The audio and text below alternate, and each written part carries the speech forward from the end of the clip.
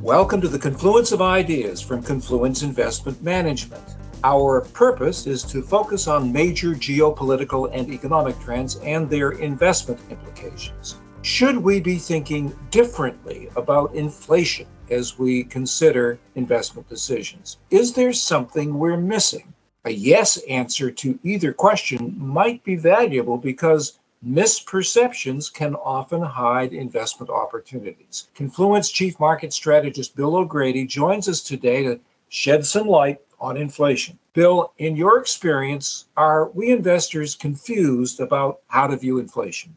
Well, yeah, I think so. First off, it's important to note that innumeracy is widespread in humans. Basic arithmetic can be a problem. Probability and statistics can even be a greater mystery. The primary confusion with inflation is that this term measures the rate of change in a price index. Thus, a small positive inflation reading still reflects overall higher price levels. So what happens naturally when inflation is perceived to be rising or volatile is that we are forced to make assumptions about the path of future price increases when we buy things and when we invest. Do you think, as we consider investment decisions, it might be wise to focus less on actual price increases that have occurred or will occur, and more on the possibility of price volatility in the future? Well, for investors, it really boils down to a couple of issues. First, our investments to be worthwhile must outpace the general rise in price levels. Second, inflation volatility determines the difficulty in making price forecasts. If inflation volatility is elevated, we have to account for a wider range of potential outcomes. That should lead investors to demand higher interest rates and lower multiples.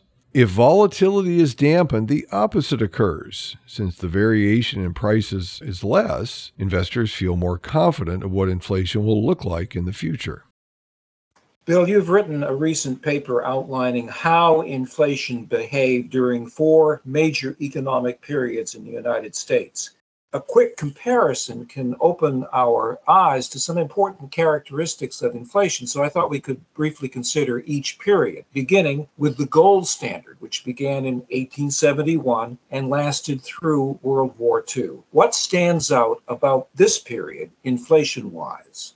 The first is that on average, prices rose very slowly. Inflation through this period was quite low on average. But the other important factor is inflation volatility was extraordinarily wide. This is because the money supply was tied to the supply of gold. Because the money supply was essentially dependent on mining activity, gold supplies tended to increase in a lumpy fashion. In other words, when a mine was discovered and exploited, the money supply jumped, and that tended to trigger inflation. Complicating matters further was for much of this period, the U.S. was in the heart of its Industrial Revolution. As production rapidly increased, so did the supply of goods. If the money supply is fixed, the normal outcome to a rising supply of goods was falling price levels. So while average inflation was low, there were periods of both inflation and deflation and a wide variation in prices.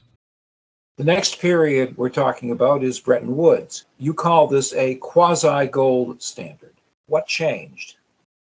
Well, the world essentially went on a dollar standard, but there was a fixed value of dollars then to gold. The idea was that the dollar-gold relationship would act as an anchor to the world money supply. This link would require the U.S. to maintain a certain degree of policy austerity to maintain the link. During this period, exchange rates were fixed and could only be adjusted by announced changes in valuation. In other words, you could have discrete episodes of revaluation and devaluation. In practice, 2 factors emerged. First, most of the time, the free world was comfortable with holding dollars as the reserve asset. It's important to remember that the communist nations didn't participate in Bretton Woods.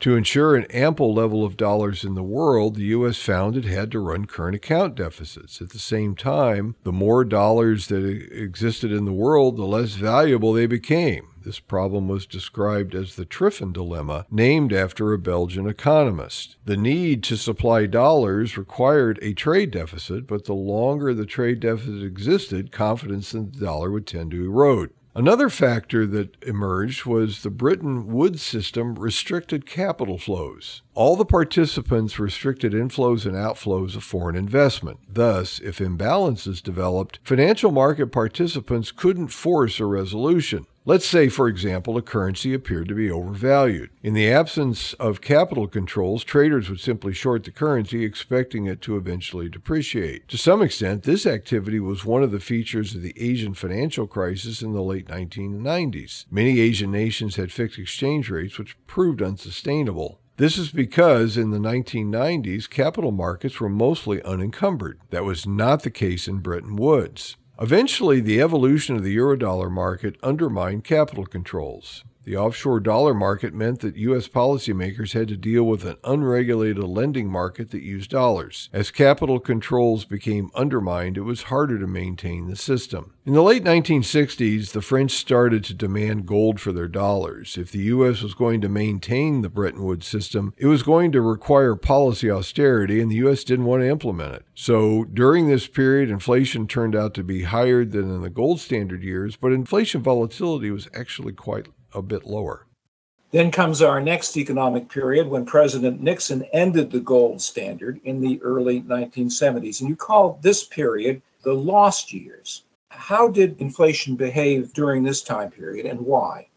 Well, inflation itself accelerated, but its volatility actually declined. Essentially, Nixon ended the Bretton Woods arrangement because he didn't want austerity. He believed that if he maintained Bretton Woods, U.S. policymakers would need to raise rates and tighten fiscal policy to depress the economy. By doing this, the flow of gold would have reversed to the United States at the cost of a recession. This policy mix would have reduced Nixon's re-election odds, so to free policy from the constraints of the gold standard, he ended it. Without the anchor to gold, coupled with persistent easy policy, inflation rose each business cycle. The overall narrative emerged that policymakers didn't implement austerity long enough or tight enough to curtail inflation. We think this narrative is only partly true. The U.S. economy was heavily regulated in this period. Deregulation was required to bring down inflation, but it is true that monetary policy tended to swing from one extreme to the other.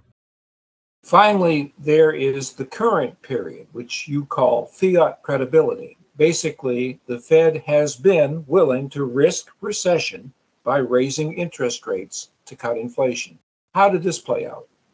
Well, for much of human history, money was tied to a metallic standard. This standard enforced some degree of scarcity for money. The fear was that governments would be tempted to expand the money supply to buy things without taxing citizens to acquire it. When Nixon ended the gold standard, the lost years were really about establishing a new standard for currencies. Internationally, the world moved from a dollar gold standard of the Bretton Woods system to a dollar treasury in terms of the reserve currency and the reserve asset. But in the lost year period, the world had not adjusted yet. To give this arrangement credibility, policymakers established the structure of central bank independence coupled with a definitive inflation target. And for the most part, it worked. Although widespread deregulation and globalization did much of the heavy lifting to keep inflation at bay, faith in money was restored by these measures. Bill, when comparing these four periods, what are the key takeaways? Well, first, a full-blown gold standard puts the burden of adjustment on labor. As voting rights broadened and as mass industrialization wars required mass mobilization of soldiers, labor was no longer willing to bear the cost and had the voting power to avoid it. Second, it's hard to maintain capital controls. Although Nixon is blamed for ending the gold standard, in reality, the eurodollar market would have eventually led to the end of Bretton Woods on its own. And third, central bank and currency credibility rests on occasional bouts of austerity. Now, you point out that in this current period, the Fed has two pillars in its monetary policy. First, a defined inflation target, and second, bank independence. Focusing on that defined inflation target, I wonder if this is changing. Is there anything magical about the Fed's 2% inflation target? Actually, not really. The 2% target was established by the first central bank to formally establish an inflation target, which was the Reserve Bank of New Zealand. Other central banks tended to adopt it. But it should be noted that the fact that central banks have enacted negative nominal policy rates or balance sheet expansion would suggest the target was probably too low. So a 3% target might work fine, as long as the public or investors are convinced that inflation might be stabilized at that level. Well, in theory, yes. But what isn't known is if the 2% target has a psychological value that gives investors confidence in the currency. Or the level may not matter as much as the establishment of the target itself. In other words, changing it alone might undermine its value. Once a target can change, it will be difficult to argue that we really mean it this time. Bill, what do you think the chances are that we might achieve price stability in the near future, even if prices remain at a higher level than they were a year or two ago? Well, in the near term, I think it's fairly high because a recession will likely bring down inflation. But what I worry about is in the longer term. Changes to supply relationships and deglobalization will lead to a steeper aggregate supply curve and likely increase inflation volatility. Do you think the Fed will stick to its 2% target, even if adherence to that target leads to more frequent and deeper recessions and higher price volatility? No, I think at some point the target will be raised. The issue is the path to that decision. We may have to suffer through a deep recession or a fiscal crisis before the FOMC moves to a higher target. Bill, how should we tailor our investment strategies to align with the long-term probability of greater price volatility? Well, higher inflation volatility means greater duration risk. Thus, investors should shorten target durations in fixed income holdings and prefer value stocks over growth stocks. In general, growth stocks are long duration assets. We mentioned earlier that current Fed monetary policy stands on two pillars. The one we didn't discuss is Federal Reserve Bank independence. Is the Fed's independence under any threat? Well, it certainly could be. Wars tend to force governments to end central bank independence. If the government's debt service becomes excessive, the Treasury might require the Fed to engage in yield curve control. We've discussed 4 major monetary periods. Do you see another one emerging, a period where the dollar declines and inflation volatility remains high? Well, it's certainly possible. At a minimum, we have just gone through a nearly 4-decade period of relative price stability. Higher and more volatile inflation could undermine the dollar compared to other currencies. It certainly did during the 1970s. Paul Volcker is credited with extinguishing inflation expectations. I think he's given too much credit, but the one thing he should be given credit for is restoring faith in the dollar. Bill, we began by discussing investor confusion about inflation. One reason we're confused, I think, is because of the sheer number of inflation measures. We tend to consolidate and consider only the consumer price index. What's your advice? You know, in a sense, each of us has his or her own inflation index based upon our personal purchasing habits. Families with teenagers tend to buy lots of food, and thus they're very sensitive to food costs. Older people consume more health care and are more sensitive to medical costs. The various price indexes are really a quest to establish the underlying trend in prices. The Fed's preferred measure, the personal consumption price deflator, is a good one because it adjusts to changes in spending. The real issue for policymakers is that when inflation is seen as a problem, it leads households and firms to change their purchasing behavior in response. Unfortunately, that's a psychological issue that no single index can really fully capture. Thank you, Bill. Today's discussion is based upon sources and data believed to be accurate and reliable. Opinions and forward-looking statements expressed are subject to change without notice. This information does not constitute a solicitation or an offer to buy or sell any security. Our engineer is Dane Stoll. I'm Phil Adler. You can find us on Twitter at ConfluenceIM.